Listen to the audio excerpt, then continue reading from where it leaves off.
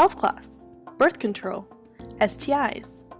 This week, the Gal Pals talk about sex ed.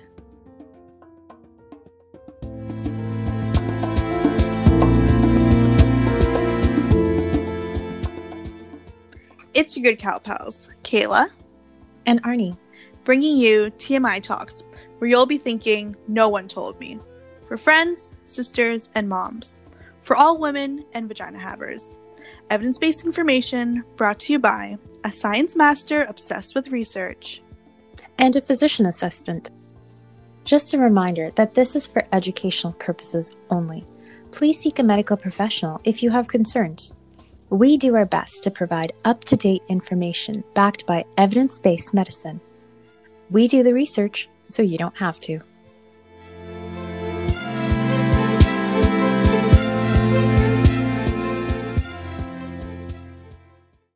Hello, and welcome to the No One Told Me podcast. This is the first episode in our sex ed series, and today we're talking about sex ed.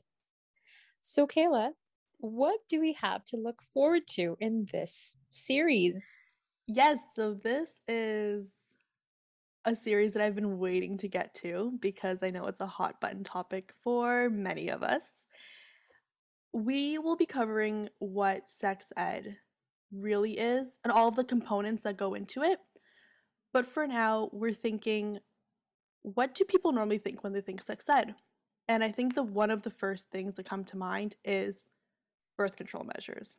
I don't know about you, Arnie, but when I hear sex ed, I remember my class when I was in elementary, high school, and all I remember learning about is the anatomy and about STIs, and then of course hearing about birth control measures from the playground. When I say playground, I'm probably thinking more like high school, but from my peers is all I'm trying to say. So this is going to be a reoccurring series where we will be covering all the different facets of sex ed, but for this installment of it, and when I say installment, I mean this episode until our fourth one of the series, we will be covering birth control measures. And I'm glad that we're starting off with this because, as Kayla mentioned, one of the first things most people think of when someone mentions sex ed is typically birth control. I don't know about you, Kayla, but whenever I think about that term, sex ed, for whatever reason, the first image I get in my mind, probably because of pop culture references, is that of a condom being slid over a banana or a cucumber. Even though I don't know about you, but I personally didn't undergo that in my schooling. So it's definitely the pop culture references that are playing a part there. Yeah, I think it might be, I don't know, maybe an American listener can tell us, but I feel like it might be an American thing because all of the TV shows that I know, I guess, influence that image for me are all American TV shows. Like right now I'm thinking about 17 again, and they have this hilarious scene where they're just giving out condoms, but they were putting it on banana and saying how the official school teaching is very vivid in my brain. The official school teaching is abstinence. So I completely relate to what you're saying. Okay, I don't know if you remember, but I actually did 2 years of middle school in the States. And I don't remember learning anything like that in our health class. So I don't know where those references come from. I would love for someone to give us a shout out and tell us if they have had that sort of experience in their sexual education as they were growing up. Yeah, I would love to know. Maybe it's a high school thing. That would make a little bit more sense. Yeah, if you know, please let us know because we're very curious. But episodes that you have to look forward to, and I do recommend listening to them to anyone who is curious or interested or think that they know everything about birth control measures. We're not only going to be going through the objectives of each measure, but how each measure obtains the objective and exactly what it's doing to prevent pregnancy. And we'll get into more detail of that later, but the sole purpose of some of these birth control measures isn't necessarily birth control, but we'll talk more about that. Yeah, so definitely tune in. We'll be covering hormonal-based ones, non-hormonal, and some measures that I'm assuming not a lot of people have heard of. Before we started on this journey of developing this podcast, I definitely hadn't explicitly heard of that additional birth control method. We're going to keep that as a surprise for the time being. And I wasn't really taught much about it through my schooling. So it'll be really interesting for us to go through that topic together. Yeah, so more to listen to. But we wanted to start out this series with this episode where we will be talking about sex ed in general.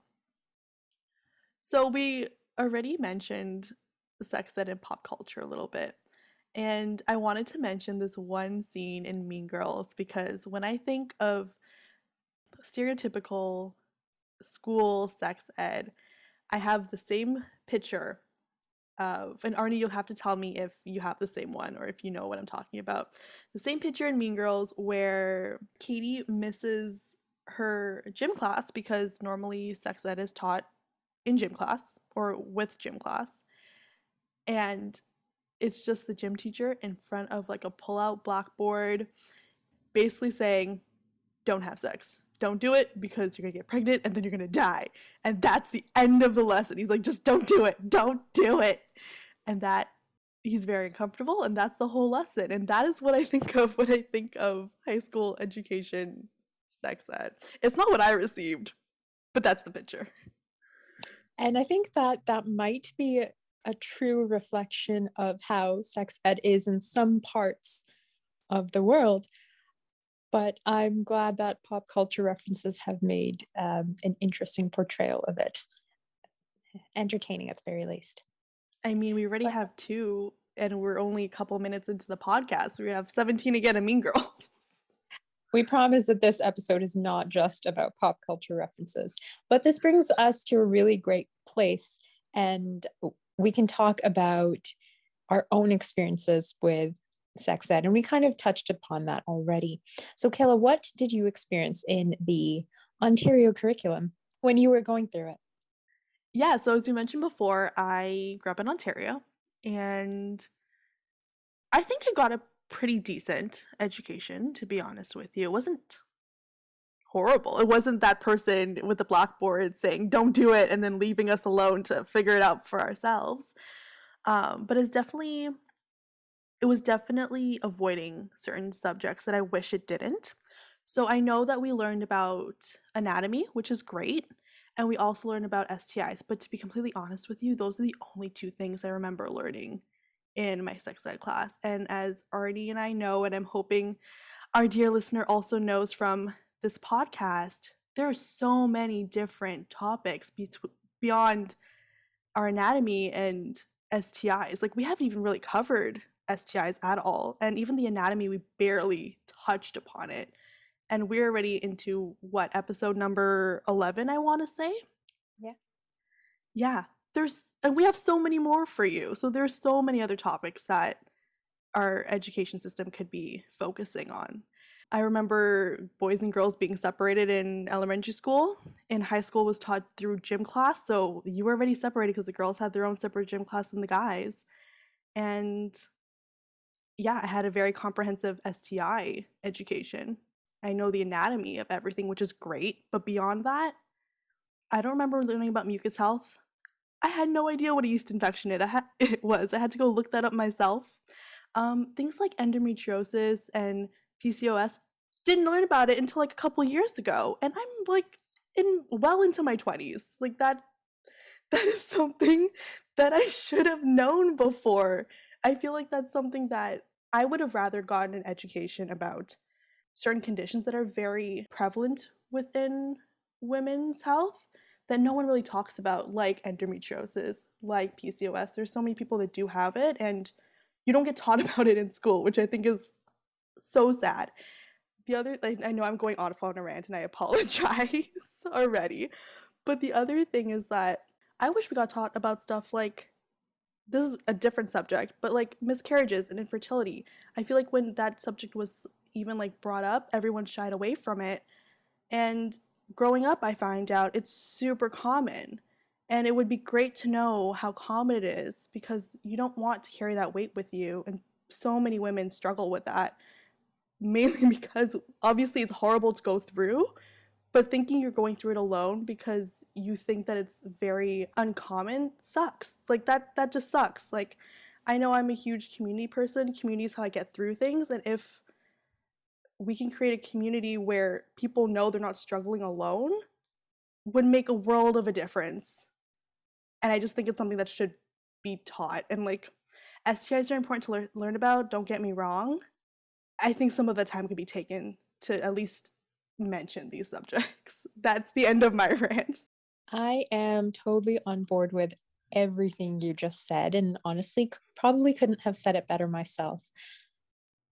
What I remember from health class, again, we were separated between girls and boys, and I remember being taught anatomy, which of course little Arnie loved.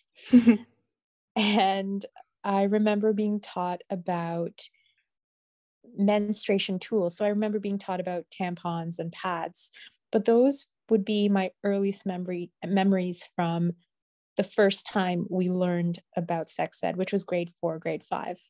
And Kayla, you're totally right. I wish we had touched upon things like miscarriages and infertility, maybe not in early grades, but maybe towards the end of high school. And something even as simple as PMS, most women experience it. And we talked about that in detail on our PMS episode. If something like that was taught in sex ed classes, maybe more people would understand what's happening to them when they are experiencing those feelings. Because PMS, on top of a mind already rattled by adolescent hormones, is a terrible combination. Again, when you feel like you're going through it alone, that's not the greatest feeling to deal with. So, yes, sex ed has so many other topics that I wish were covered, but it's hard to create a curriculum for everyone and that is okay for everyone. But that's why I like the new changes that were made to the Ontario curriculum recently. And I know there was a big uproar about this curriculum when it first came out. I know initially I was a little bit uncomfortable about it when it came out as well, because my brother was much younger and I didn't love the idea of a grade 1 knowing about sex ed. But if you actually look at the curriculum, it's great. I wish that this stuff had come around much sooner. And I'm just going to go through the website very, very briefly to kind of go over what the new curriculum covers. So starting in grade 1, they learn to identify body parts using proper names. I am a strong believer that if you call something by the proper name, you remove the taboo behind it. So saying the words penis, vagina become actual medical vocabulary words that are okay to use rather than some slang in a playground, which I love the idea of. Because again, you know me, I love getting down to things on a very medical lingo basis. And if we can make that common knowledge and common language, all the better. Basically, that's what you learn in grade 1. And then grade 2, you learn about basic stages of human development, that there is infancy, childhood, adolescence, and that your body does start to change. And then you go into peer pressure, bullying, showing respect for others as part of this curriculum. I love that. I'm getting very enthusiastic about this topic just because I think that the recent changes are hopefully going to pave way to a better future. And again, we've been saying this in previous episodes as well. The more we know about our own bodies, the more we are empowered to feel better about ourselves, to feel more comfortable in our skin. And that's always going to be a tough task, no matter what age you are. So if we can get them started young and feeling comfortable in their skin and knowing more about their bodies, that's all the better. I'm a big fan of this. And it goes all the way to grade 8 and kind of gets into more detail about sexual health, gender identity, gender expression, sexual orientation, which I don't know about you, Kayla, I didn't learn about these things until maybe end of high school, early university. Oh, I learned about that through I guess not the kindest of ways. Let's just leave it there. Through like people saying stuff that they very unkind to other people. Mhm. That's a good point. But when it came to actually learning factual information about it, I feel like that wasn't until much later. I do like I will admit that I haven't gone through the updated Ontario curriculum. Most of my commentary is based on my experience. I'm glad that you went through it. Thank you for that. But I think it's great that they're focusing so much on respecting people because yeah, I just think having respect for one another is something that everyone should have. It's would be great if the world just worked like that. I think it's great that the curriculum really highlighted that. I think you said in grade 3. Amazing. I love it. I do want to put a little caveat here that as much as I am wishing that other topics that I previously mentioned were taught at a high school level would be great, I do have to say that I do realize, and I'm sure you do too, trying to create a curriculum around this topic, especially towards minors, is a hugely daunting task, especially when you're dealing with all of the opinions of different parents and different parents' ideals. So, as much as I say I wish all of this stuff was covered, and I truly, truly do wish it was all covered, I can I can sympathize with how hard it is to deal with this topic for someone who's creating policies and curriculum around it. And I completely agree. And this is kind of what I was trying to get at with my story earlier about when my brother was younger. When that initial word of the Ontario curriculum starting at grade 1 first came out, I was in shock. Like, what are they going to teach these little kids? But again, when you look at the breakdown, it makes sense. Again, I'm not going to speak about politics, and I have no interest in delving into that topic. I'm just looking at this at a purely factual basis that when you are comfortable with your body, you know more, you feel better, you're more in control. That's I think that offers a lot to the conversation that we had earlier about when you hear sex ed, you think birth control, you think STIs, you think all of these things that adults and parents are probably not comfortable with their grade 1 student learning.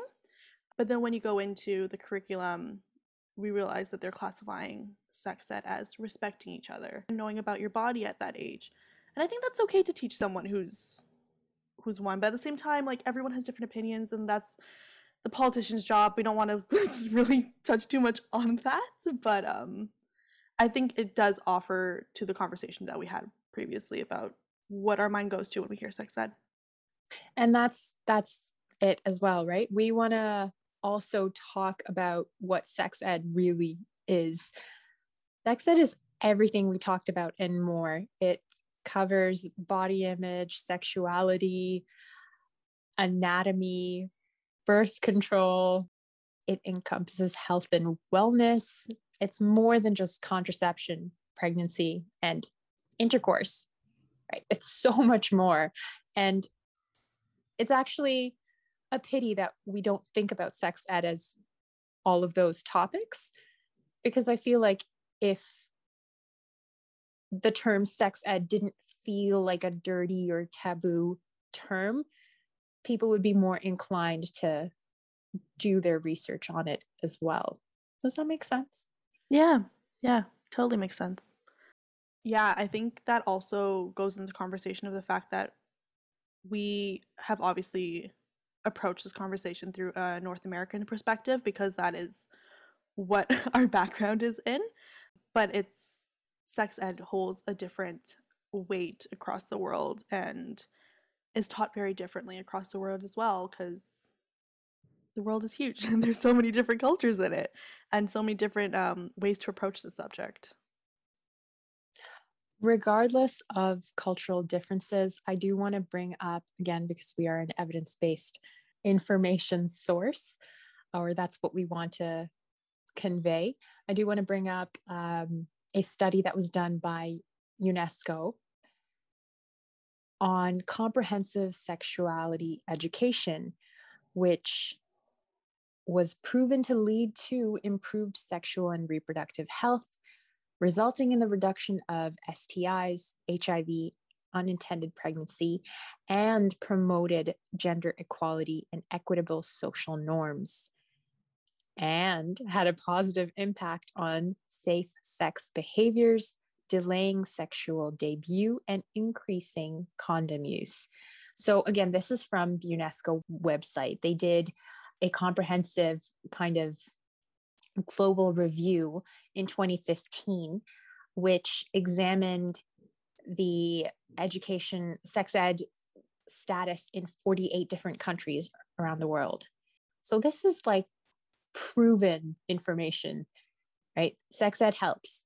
But the thing I do want to add that they also mentioned, there's a quote again from a senior specialist at the health education at UNESCO that mentions comprehensive sexuality education empowers young people to reflect on their behaviors, their environment, and their attitudes regarding gender and rights, all critical factors for improving health outcomes and HIV infection rates. And that was probably their topic of focus in this review paper But I love that quote because that speaks a lot to what sexual education really is and what it can mean for young individuals. Just a quick note, we're going to add in our About section the links to the Ontario Revised Curriculum, the Global Review on Comprehensive Sexual Education by UNESCO from 2015, and a literature review done on adolescent sexuality education across different cultures, which we didn't really talk about in detail in this episode, but it's worth throwing in there in case anyone wants to take a look at what sex ed looks like around the world. If just as someone who might be curious to look into this article, it looks a little bit intimidating, daunting.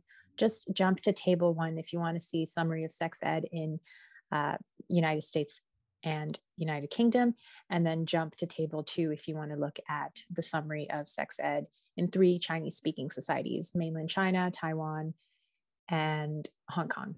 So just as a tidbit, you can jump there. I know it can look very intimidating when you go right to a literature review. And on that note, I hope you guys enjoyed our, I'm going to say discussion, because this is more of a discussion, but I think it was a great one to introduce this series. We are going to take a little break and go to our summary and fun facts.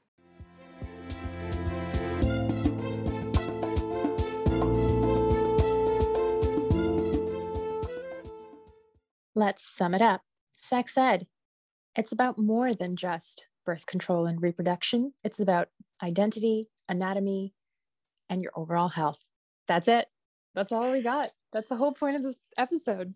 Yeah, we did not prepare any fun facts today for you, unfortunately, but I am sure we can put in I'm sure Arnie might have some animal facts for us. And now it's time for our segment, Animal Facts with Arnie.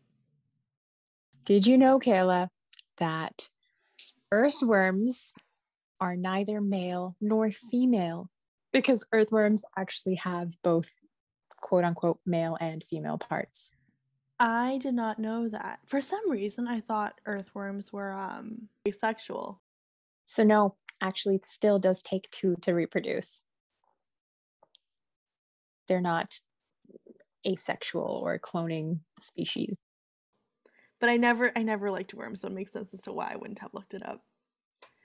That's cool. When I hear that fact, I think about Finding Nemo, because I learned that not through that movie, but I learned after that movie came out that clownfish have like in their school have like one female, and then when the female like dies or goes away and one of the males will kind of change into a female because they always need one. I thought that was like a great fact. So cool. Yeah.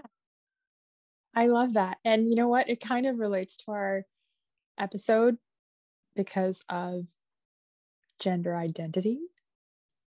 Possibly. I'm just throwing that in there as a vague umbrella statement. That's the only related-ish fact I could think about. My other fun reproductive animal fact is seahorses. I love seahorses so much. If people don't know, the male seahorse is actually the one that carries the babies, and It brings me so much joy because I make fun of that. Not fun of it, but I always think about if I were a seahorse, how I would have to deal with that. Yeah, and on that note, thanks for listening to our TMI talks where we do the research so you don't have to. Let us know if you have any questions at the Gal Pals Guide on Instagram or by emailing us at thegalpalsguide@gmail.com. Don't forget to subscribe and rate our podcast on your chosen podcast platform. Okay, bye.